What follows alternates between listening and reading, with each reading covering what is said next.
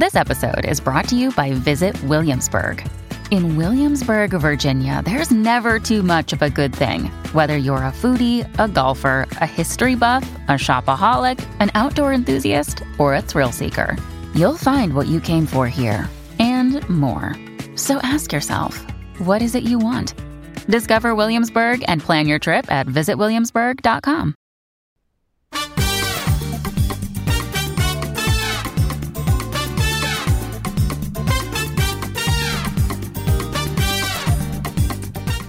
Hello, Get Booked listeners, and welcome to The Handsell, a special weekly installment of Get Booked that's all about books we just can't resist shouting about. This is Jen Northington, and today's Handsell is The 9 Lives of Rose Napolitano by Donna Freitas. I've actually been sitting on this rec for like a year now because I kept expecting us to get a question on the main show, and I didn't want to use it up on the Handsell. But since we haven't gotten one, and it's a new year, I'm going to go ahead and talk about it today. Before I do that, let us hear from our sponsor. Today's episode is brought to you by Sourcebooks Landmark. So King Solomon says something very interesting to his son before he dies, and that is, quote, "Don't let the white man take the house," end quote. These, as I just mentioned, are King Solomon's last words to his son as he dies.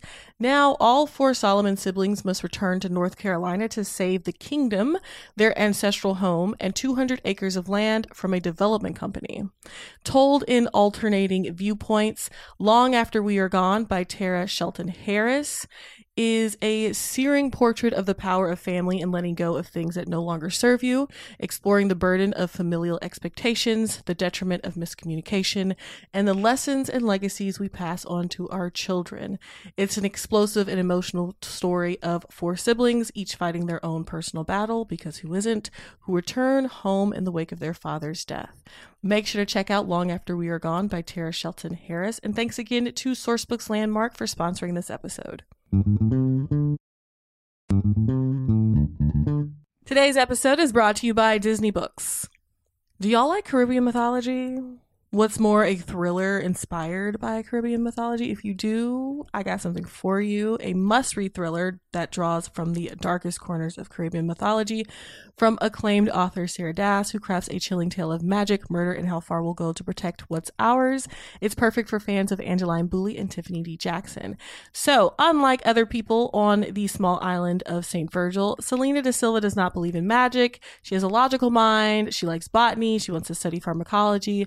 But then her mother gets sick and she's tethered to the island and she has to make money. So what does she do? She cons a couple gullible tourists with these useless talismans and phony protection rituals. But then one of the tourists ends up dead and at the center of a strange string of murders. And the truth Selena has been denying can no longer be avoided. There is evil lurking in the forest that surround St. Virgil. Now, to find out what that evil is, make sure to pick up It Waits in the Forest by Sarah Dass. And thanks again to Disney Books for sponsoring this episode.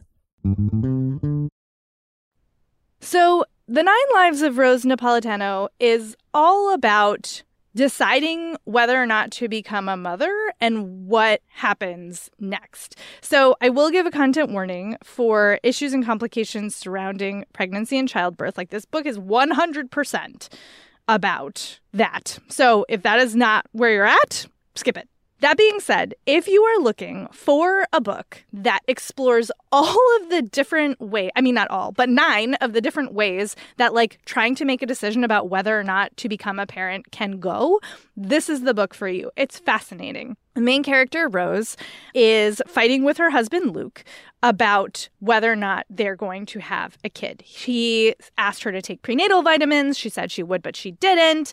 When they got married, he said he never wanted children. She didn't want children, but now he's changed his mind. And, like, whether or not they're going to stay together appears to be hinging on this question. And the book gives you 9 different threads of her life that all sort of revolve around this initial fight and what happens next and the different ways it could go. I will also note that I picked this book up based on that premise because I was like, ooh, that's super interesting. The very first section is her with a baby. And it made me nervous that the answer to all of these questions was going to be like, yes, you should have kids, which was not what I was looking for. Like, I was looking for a more nuanced explanation. This absolutely is a more nuanced explanation. So don't let that opening turn you off if that's something that might happen to you as well. But yeah, so Rose is a professor. She's an academic. She feels like she knows herself really well. And it's very much about you feel like you know who you are, but you're in a relationship that is forcing you to question that decision. And then how do you come to terms with what it means for your relationship and yourself? And what would it look like if you made this choice? What would it look like if you made this choice? And obviously we don't get to live those lives, but Freitas has given us a bunch of different ways that Rose's life could go depending on whether or not she decides to have a kid. And in some of them, her marriage falls apart, and in some of them it doesn't. And in some of them, there's she's all different life experiences. And some of them are really heartbreaking. Some of them are really funny. Some of them are very powerful. But they're all sort of a mix and match of okay, what if you put these elements together here and then you reshuffle them there?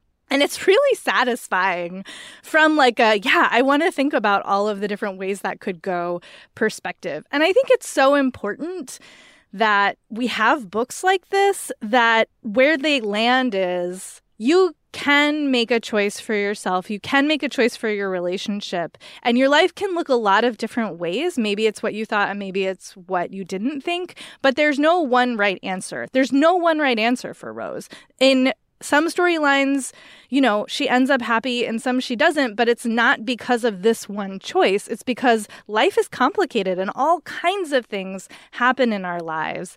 And we can find peace and fulfillment and satisfaction in so many different ways. And it feels like this is a very binary question in pop culture. Either you have a kid or you don't. And it's so much more complicated than that, as I think anybody who has not been 100% positive one way or the other knows. So I think, again, this is going to be a really affirming read for a lot of people who have struggled with this question. I think it's a really interesting writing exercise. I think Freitas handles the different storylines very well. They're numbered, so you can kind of keep track of okay, which thread is this? Which thread is this? Which decision point is this? But I honestly didn't bother. I was just going to be along for the ride, and it was a very satisfying reading experience in that regard, too.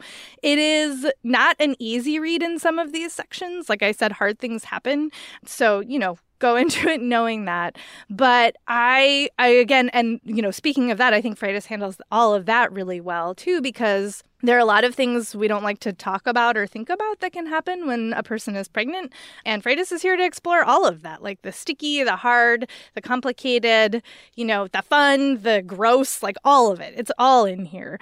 And I really loved the different ways that Rose and Luke interact with each other, because there's a bunch of, again, 9 different possibilities for what could happen. And it just feels so real and true to life. It kind of reminded me, actually, of Life After Life by Kate Atkinson, but just about whether or not to become a mother as opposed to killing Hitler. But so if that reading experience is something you enjoyed, I do think this is a fair comp. This is just a much more specific question as opposed to that one, which has this big sweeping sort of outward plotline. This is a very inward plotline.